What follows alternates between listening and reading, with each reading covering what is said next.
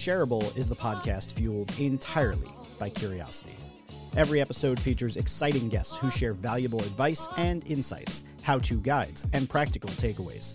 Join me as I explore the awe-inspiring stories about overcoming the odds, the secret formulas that gave each guest their unique superpower, and the moments that remind us of our shared humanity. Get ready to be excited, delighted, and possibly even astonished, because this podcast is shareable.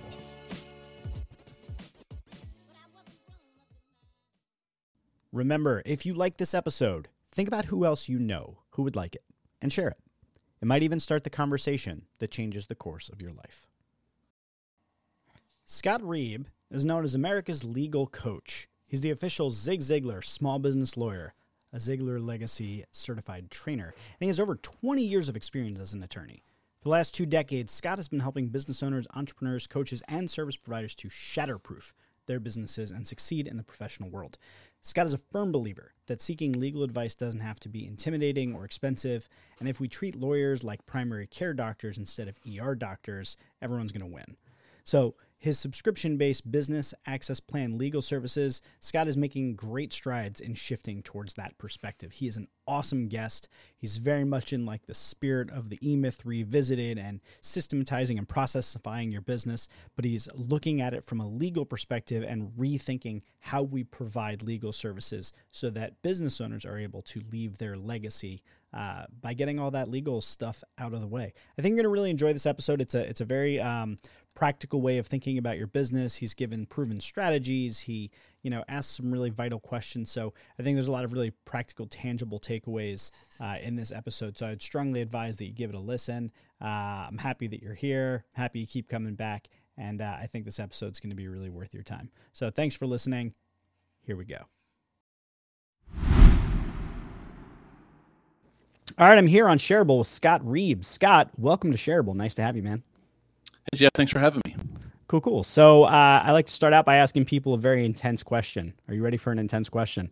I am ready. What is the dent you are looking to make in the universe? And if you need to, I can explain it, but I think you get me. I'm on a mission to help business owners shatterproof their businesses, which means that they can grow a business and keep what they take home from that business. And the way I do that to make it bigger than what I can do alone is I like to work with speakers, trainers, and coaches and help them build their dreams so that I can then have an effect exponentially across the planet. Go one level deeper than that, though. So I got that part. You want to do that's who you want to work with, how you want to work with them. What is your ultimate hope that as far as a legacy that leaves for you, the impact that you want to leave behind and what your life's purpose has meant, touching these people, helping them in the way that you're helping them? What does that mean in terms of the lasting impact? Well, it means that their families there'll be a legacy for their families that wouldn't be there if they didn't have the things that we do here at my law firm. There's protections and strategies and systems that we teach that no one else is teaching that allow them to live a life that they couldn't live without it and leave a legacy that they couldn't leave without it. Dig it. Okay, cool. So that's the framing for this episode. That helps me to get an understanding of the impact that you want to make. But I want to kind of scale it back a little bit and just go with something really practical. I like to do what I call the shareables at the beginning of the episode. And this is just to give some very practical recommendations and things that are worth sharing to people that are listening. So there's, I believe, 4 of them if I'm recalling from memory properly, but I'm going to ask you just for 4 things that you're going to recommend, and then that'll go in the show notes with everything. So the first I like to ask, because I'm a big reader, is what is a book that you would recommend that everybody read? It's hard to limit it to just one, right? Yeah. But the one that set me on my journey is the E-Myth Revisited. Excellent. It you know what? That makes perfect sense given what the nature of your topic and area of expertise is. It makes perfect sense that would be a book. Have you read Systemology yet, by the way? I have. Okay, cool. Yeah, I figured you would. All right, cool. We have a lot of books to talk about probably. All right, so what's something that you've watched recently that you think other people should go and check out? It could be a YouTube video, it could be a documentary, it could be an online course, it could be anything that you've watched recently that you would recommend. That's interesting. Wow. I watch a lot of things that a lot of people wouldn't want to watch. Perfect. but I watched a YouTube video recently from the Harris Group, actually, on how to build real estate empires in an asset protected way. Okay, excellent. I will. If I can't find that, I'm gonna get it from you. I'm gonna get the link to that. What's something that you've heard or listened to recently you think people should listen to? This could be an audiobook, it could be a podcast episode, it could be the sound of your own voice helping you get to sleep at night. Whatever it is, that it could be a meditation, but something you've listened to. No eyes necessary. Yeah, I'm Zig Ziglar is one of my mentors, and I listened to one of his presentations about a week ago, based on his over-the-top book, and was just reminded how what he did in the 70s and 80s is still so powerful today. Yeah. Yeah. Awesome. I'll include a link to that. All right. And then the last one is kind of a real wild card question, but I'm curious something that you've learned about recently that you think it's interesting enough to share with somebody. I mean, we all have this thing where, we have a thought and then we go, oh, and then we turn to Google or Wikipedia and we go to investigate a little further. Maybe sometimes we go deep down the rabbit hole, sometimes just the meaning of a word, but something that you've learned recently that you're like, I think I should share that and other people should know that. Yeah, and this isn't super deep, but I think it's relevant to the audience. Obviously, I'm a lawyer and I have a law firm, and I've struggled for the last 17 years with who is the brand? Am I the brand, or is Reib Law the brand? And I've learned just recently that no matter if you're a small business doing less than 10 million, for instance, that you are the brand. People are still buying from the person that they know, like, and trust and cares about them. And so you have to build your personal brand first. You have to be willing to put yourself out there, and then the company launches off of your personal brand. Yeah, and that's good advice, I think. Do you have any places where you'd recommend people go and learn a little bit more about personal brand or anything that particularly stands out to you? It's okay if you don't have one, but if there's anything come off the top of your head. Well, story brand stuff is very helpful in figuring out how to tell your story about your brand. And I speak at a lot of different conferences where I learn more and more every time I go from the other speakers about this kind of stuff. A resource doesn't jump off the page at me right now. All good. I think story brand's a really good one to pass along, really, for almost anything when you're in marketing or business. So I think it's an excellent one. All right, cool, man. Well, thank you for those shareables. Those will go in the show notes. Those are just some things that if people stopped at this point in the episode, which you should not, keep listening, but if they did, they would at least walk away with 4 really cool things that they could go and learn and were worth sharing. So I want to talk about your story now. I want to talk, first of all, about where do you want to take today's conversation? What's something that you think is practical or useful, or something you can teach someone in the course of this conversation we're having together that they could walk away with and get some value with, and then it would be something that either is so interesting they could implement it themselves or they could share it with someone? I guess 2 things. One would be the power of recurring revenue, and the second would be building relationships with professionals, not just hiring professionals. Got it. I am definitely interested in spending the bulk of our time on that second piece about building the relationships, not just hiring. And I think that the recurring revenue will definitely be a piece that we cover throughout that. So awesome. Let's start at the beginning. All superhero stories start at the beginning, which is the origin story. So give us your quick background. How did you get into this line of work? Why is this stuff important to you? I read your bio at the very beginning before we jumped on, but what's the important parts of your story that you think people need to see that give context to what we're going to talk about? Yeah, I started my own law firm in February of 2005 and was doing litigation. If you wanted something litigated in court here in North Texas, I would do it. I was desperate. I needed money, right? So I did a whole lot of stuff and worked with a whole lot of small business owners that had trouble affording my services. And so they would make bad mistakes that were simple. I guess they were flipping a coin Googling it, asking a friend, but they weren't asking me or any other lawyer. So they'd make a huge mistake that could have, they could have solved for $1,000. Instead, it's an $80,000 mistake. I'd jump in, we'd save them, create a win in court that cost them a lot of money, and then they're not really happy. And so they go away and do the same thing again. And I had a revelation in about 2011, 2012, that this model is just broken. And I've got to do something about it because they keep making these same mistakes, and it's costing them, some of them, everything. And so I hired my first business coach to help me build my vision for a subscription law firm where small business owners had on-demand access to the kind of legal services and information that big companies have. And so that's where my journey started. Cool. I'm always curious when I talk to attorneys. Actually, when I talk to really anybody, I'm always curious about kind of like where were the initial seeds that led you to that career path? I'm an entrepreneur, I'm an author, leadership coach, did some stuff in social media. Like I had this hodgepodge of different stuff that I did. Yeah. And there's kind of a thread that connects it all together. People who I've met who are attorneys generally fall into a couple different categories of people. And one would be like, I'm just very argumentative and a stickler for like the rules and understanding like the boundaries of things. And I can argue that and debate that. Like that's a thing I enjoy. I'm into it. You don't really strike me as that person. And just based upon the story that you just told, there's an entrepreneurial element there. There's a willingness and an openness to hear other people's ideas and be coached, which I've met a lot of lawyers in my time. And that puts you in a smaller category than the category that knows everything.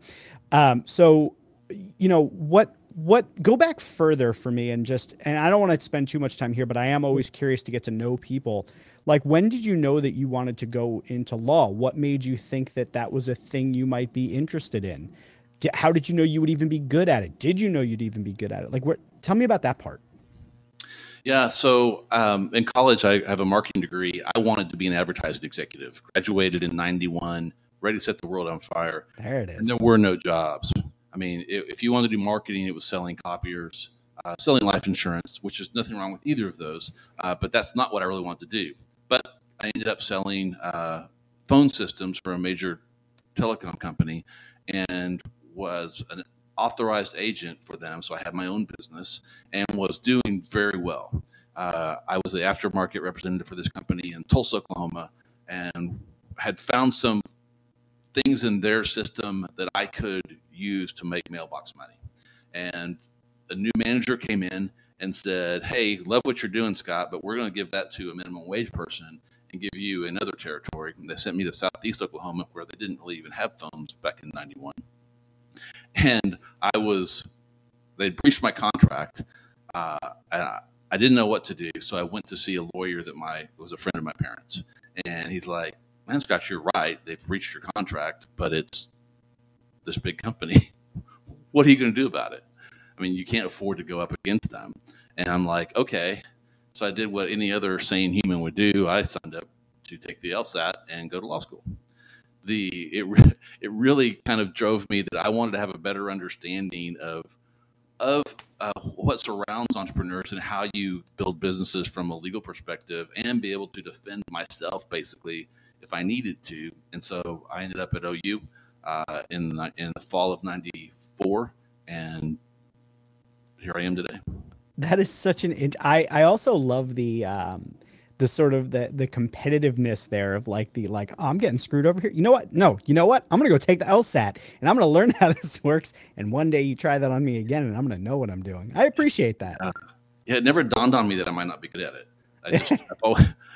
I've got one of those personalities, maybe it's a flaw, that I just assume I'm going to be good at it until I'm not. I will say that I think that the willingness to, I think the other side of it is like, if you have the willingness to actually be wrong about that and make the failure, I think that's where the real power comes in. I think if you don't acknowledge the failure, then that's probably a personality flaw.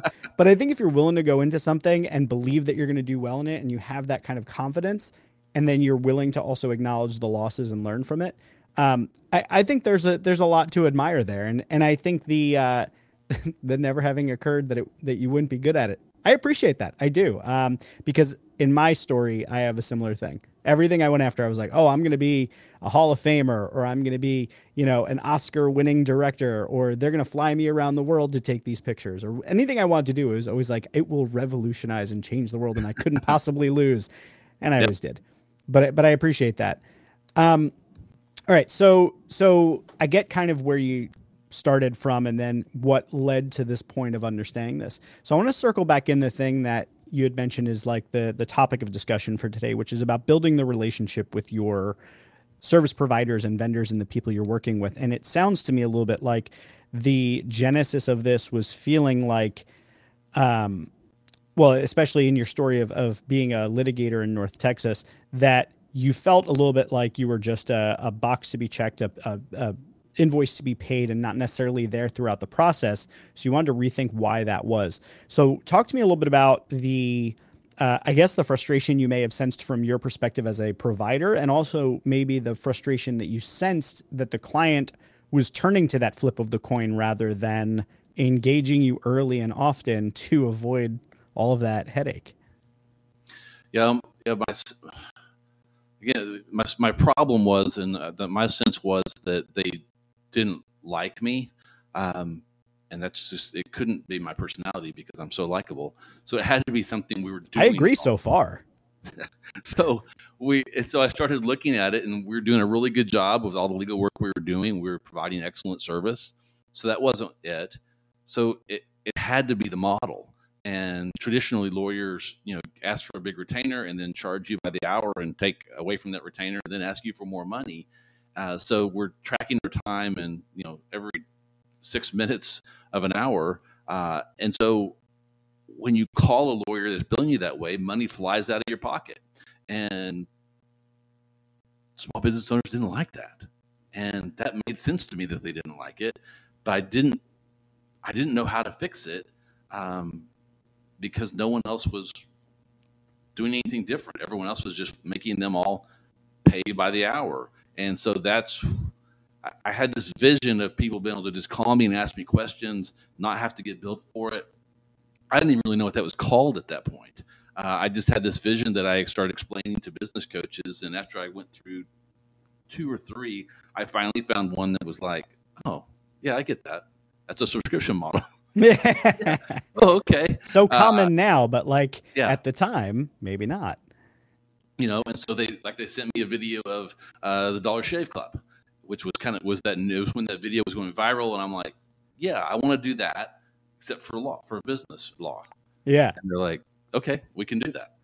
Can you unpack for me a little bit the sort of the epiphany moment that led to the fact that the model that existed wasn't it, and the if you can, because I think sometimes this is difficult because creativity can feel a little bit like sort of a black box of sorts. Can you try to unpack a little bit how you thought to creatively address that problem? I don't know if I can really pinpoint that. I think it was a combination. Did somebody say something to you? They're like, "Hey, I would have called you, but I'm not willing to be paid billed every 6 minutes." Like, how did you know it was a problem? Just because I'm old, so I've been doing this a long time. Okay. And so I had a lot of clients that it was obvious they knew my phone number. I mean, they even had my cell phone number, and they were choosing to make the mistake on their own rather than risk having to pay money to me to solve the problem. And it just kept happening. I'd see this pattern of, and why didn't you ask me? Well, I didn't want, it was going to cost money. But no one ever actually just came out to me and said, hey, Scott, if you change your model, we would call you more. I kind of started piecing it together. And then I think selfishly, I kind of wanted out of litigation. Yeah. It's a grind. Yeah. You're not successful unless you make someone mad that day, really. It's all about the fight. And going into my 40s, I didn't really want to continue that being all that I did. Yeah. Now it's less than 1% of what I do, and probably won't ever try another case again. But it's at that point, I think the two kind of came together of, hey, the clients don't like this model. I think I'd be happier with another model. How do I do that? Yeah, and I just want to point out something, and it's particularly present for me because I'm reading a book called The Creativity Code right now, and it's talking a lot about creativity and artificial intelligence and where those two things overlap. But in the context of the book, he talks a little bit about how it's difficult to be creative unless you have a basis of understanding, unless you know enough about it. So in your sort of half joking way of saying I'm old, I've been doing this a while, there is a lot to be said about not being able to recognize a pattern until you've seen it enough times. So I do just want to call out that is the sort of thing where like we sometimes expect that, you know, there is a beginner's luck element to things sometimes, but to actually be creative and find these solutions sometimes does take the repetition. So I just want to call that out. So, okay, the model sounds brilliant to me, obviously, because I always think about the meter running every time I would call an attorney. I love subscription models for that sort of like all you can eat sort of service where it's protecting you and helping you grow. So I'm 100% into that. What then changes in the relationship between you and your clients, and what does that enable? Like, how does that transform what they're capable of actually being able to do if they're not watching the clock? Yeah, it's a game changer, and it really was a bigger game changer than I saw coming. Because what happens is we do monthly check-in calls with our clients, and I'll spend 30 minutes on the phone with a client, and I'll get off, and we will talk about nothing legal. I mean, we're talking about what's happening with their kids, you know, the vacation home that they are looking at, the vacation they just went on, or a struggle they're having. And I'm now having these conversations, these deep personal conversations with my clients that they would never have had when they were paying me for my time. Oh, absolutely not. Yeah. Right. Can we just pause on that moment for that for just a second? That is so, if you are out there listening and you have an attorney, just imagine spending 4 minutes of the time that you're speaking with them talking about your life, your kids, your anything. Now, my situation is different. I love my attorney to death. We've been friends for like 15 years or something, but that's an uncommon situation. And I think given your model, it's even more uncommon for people to even think about a situation like that. So I just need to pause and call that out because that is truly different to spend even time building a relationship with your attorney, which I would imagine when you know more about the people that you're working with and what's going on in their lives and what their ambitions are, which they wouldn't take the time to tell you about necessarily if they're paying you by the minute, right? But every 6 minutes, you probably can better serve them, I'd imagine. It's and another analogy, I keep going to medicine with analogies, but if you go to your doctor, the more you tell them about your lifestyle, what you eat, type of exercise you do, how you're feeling, your aches and pains, the more they can help you. Yeah. And it's the same with what I do. The more I know about how you're living your life, your hopes and your dreams, the little things that you're doing, the way you buy cars, the way you do business with people, I can spot things that, hey, don't do that. Don't do that way anymore. Let's do this, right? Small hinges swing big doors. But I only see those things when you tell me. And most legal clients are only telling their lawyers something that's happened that's caused them a problem. There's a pain point here. Solve this for me, which lawyers are trained to do. But we're also trained to spot issues if we can hear them or see them. And so that's why we have the check-in calls, and it really was a game changer. Yeah, when I think, and on the one hand, I'll just look at this because you're an attorney looking at it through the lens of, a relationship with your attorney, but take your accountant, take anybody else. If you have an ongoing conversation with them, regular check-in calls, to your point, it's not just, hey, this thing's on fire, can you put it out? But it's also, here's what's going on. You have the opportunity to assess and identify potential liabilities or opportunities for, reducing risk. But at the same time, you also have the opportunity to look for new opportunities and contribute in a positive way, not just a protective way, but also a potential, hey, here's an opportunity because you can see what they're trying to do and open up an opportunity to get ahead of things. I'm curious in your way of working, you have a subscription business, and this may not work for you, but I promise I know where I'm going with this. Let's say you're having your monthly calls with one of your clients, and you identify that they need like 3 new types of contracts, let's say. is that all included in the way that you work, or is it the sort of thing where as you identify things, there's additional scopes of work depending upon what it is that they need or have the budget for? Occasionally there's different scopes of work, but generally speaking, my job is to uncover projects like that. Like, hey, let's create this new document. Let's review. Hey, send that contract to me so we can tweak it. Those are included. If during the conversation it's like, hey, we want to buy this business over here, that's a different non-included thing. But contract reviews, creating contracts, those things are all included in all our packages. That makes perfect sense. So what I was going to say, the thing I was going to lead to, is that I think also having this relationship opens up business development opportunities for you, because as you're having those conversations, one, and actually as well a customer experience, customer service portion of it, which is that if you're having these regular conversations, you know, as somebody who's worked in agencies and has worked as a consultant, there are sometimes months that go by with a client. And you're like, I don't really know what I can do for this client right now. I don't know what they're working on. I don't know what their priorities are. But if you're checking in regularly, one, you can set aside your own scope of work by checking in with them, the things that are within scope. But then additionally, you have the opportunity to open up new lines of potential business. So having that relationship from your standpoint helps to potentially increase revenue over year, but at the same time also helps you to serve that client better on an ongoing basis and use what they're paying you for. And for the client, they get to get ahead of some of these things and make sure things stay on track. So I see no problems with this, and I think this is a really good idea that you've come up with. Thank you. Where else do you think that this goes, though? So, I mean, I think so far we've got a pretty airtight case here that you've come up with a good strategy. I think that this is pretty broadly applicable to other service providers, such as accountants. You know, if you have a managerial like bookkeeper, things like that. So anything that you're paying that you are using on a regular basis, or that would be helpful to probably talk to that person more, seems like this would be a good model. What else have I missed in why this is a good model, and really how people listening should think of this either as their own business model shifting and adjusting, or how they may work with certain types of professionals? What have I missed so far? Well, I think one component we haven't talked about is just the budgeting factor of it.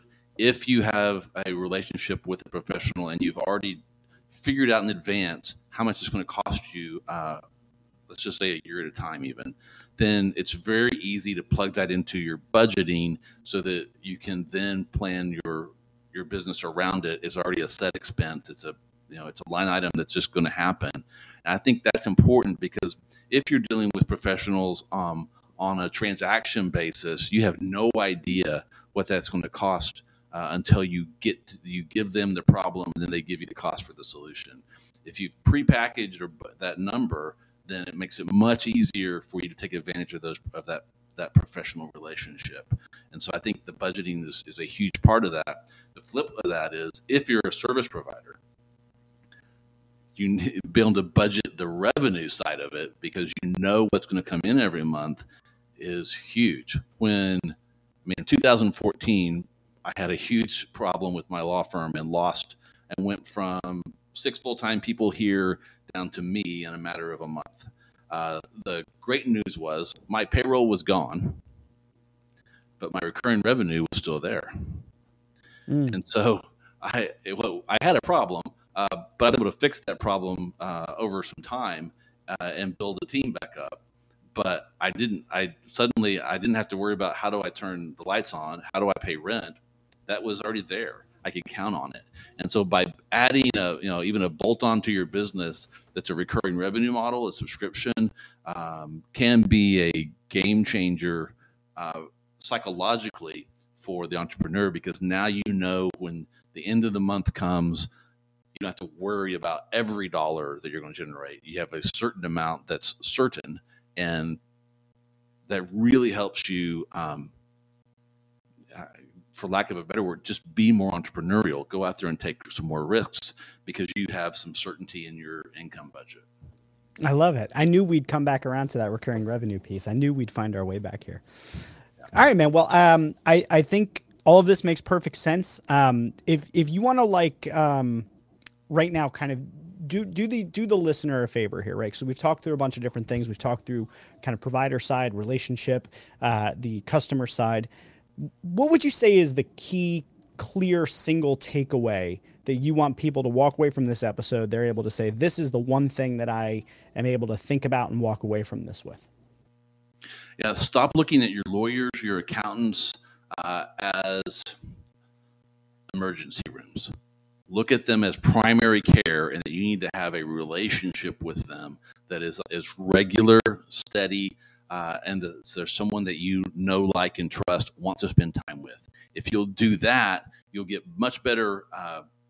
You'll get much better services from them because they actually fit with what you're trying to do with your business and your life.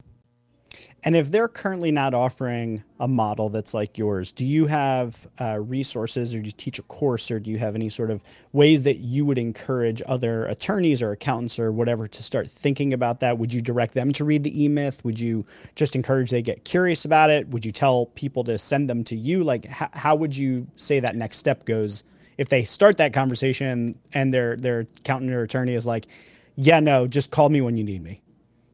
Yeah, so if they say that and that's the end of it, then just keep moving on. If they're intrigued by the idea, then you could send them to nextlevellegalcoaching.com, which is my coaching site to teach people how to build subscription models. And through that site, I can help them, which however they want to do it, but that's the site to start. Or then just contact me, reach out to me, and I can figure out either how to find a professional that does work this way for you, and get you connected. My website is reiblaw.com, REIBLAW.com. And actually, if you'll add a / to that and put shareable, we have a landing page just for you for listening to this show, where you can actually book 20 minutes with me for free and download my Make Life Simple book right there on that page. That's awesome. And total fun fact here, for listeners, I just want you to know, like, I just asked you that question, Scott. I literally had no idea that you had an actual course or anything like that. I actually was just curious, like, what should someone do if their attorney's like, yeah, I don't do that. So that was not a planted question. That was not a leading question. I swear, I actually was just really curious whether or not you had that. And thankfully, you were ready for that. So kudos to you, man.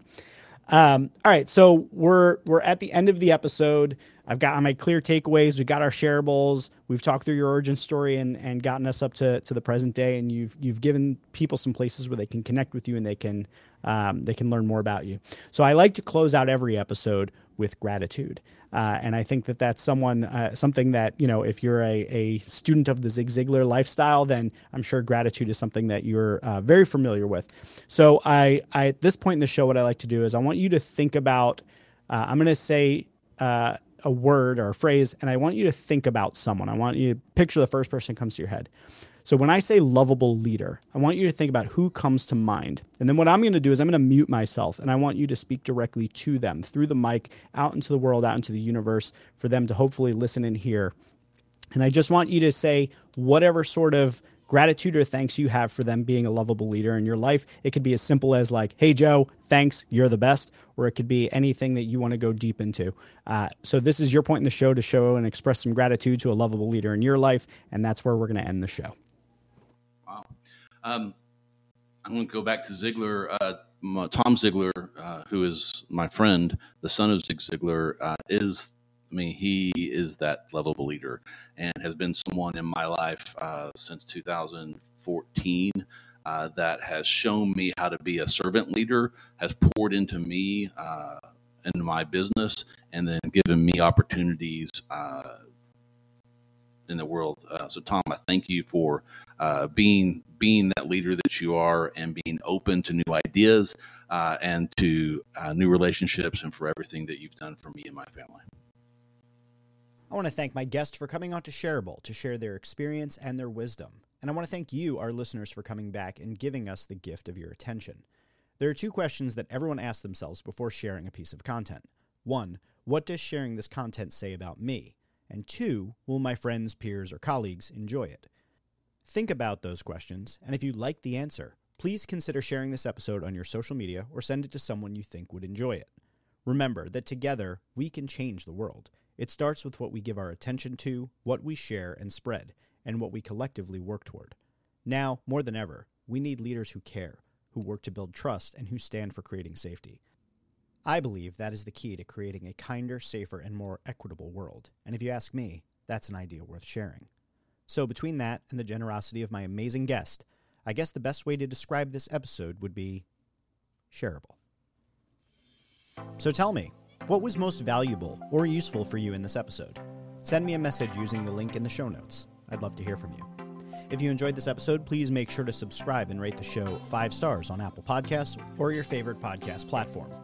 Don't miss out on my other podcast, Becoming Superhuman, which is also available as an email newsletter. Get it all at jgibbard.com. If you're looking for a book to read, may I kindly suggest The Lovable Leader, which covers how to build great teams with trust, respect, and kindness. Available online wherever books are sold. And finally, if you're interested in working with me, whether it's hiring me to speak or train your organization, or strategic consulting and coaching, all of that information can be found at jgibbard.com. All links can be found at the bottom of the show notes. Stay safe, be kind, and please share this episode with someone who will enjoy it. Thanks for listening.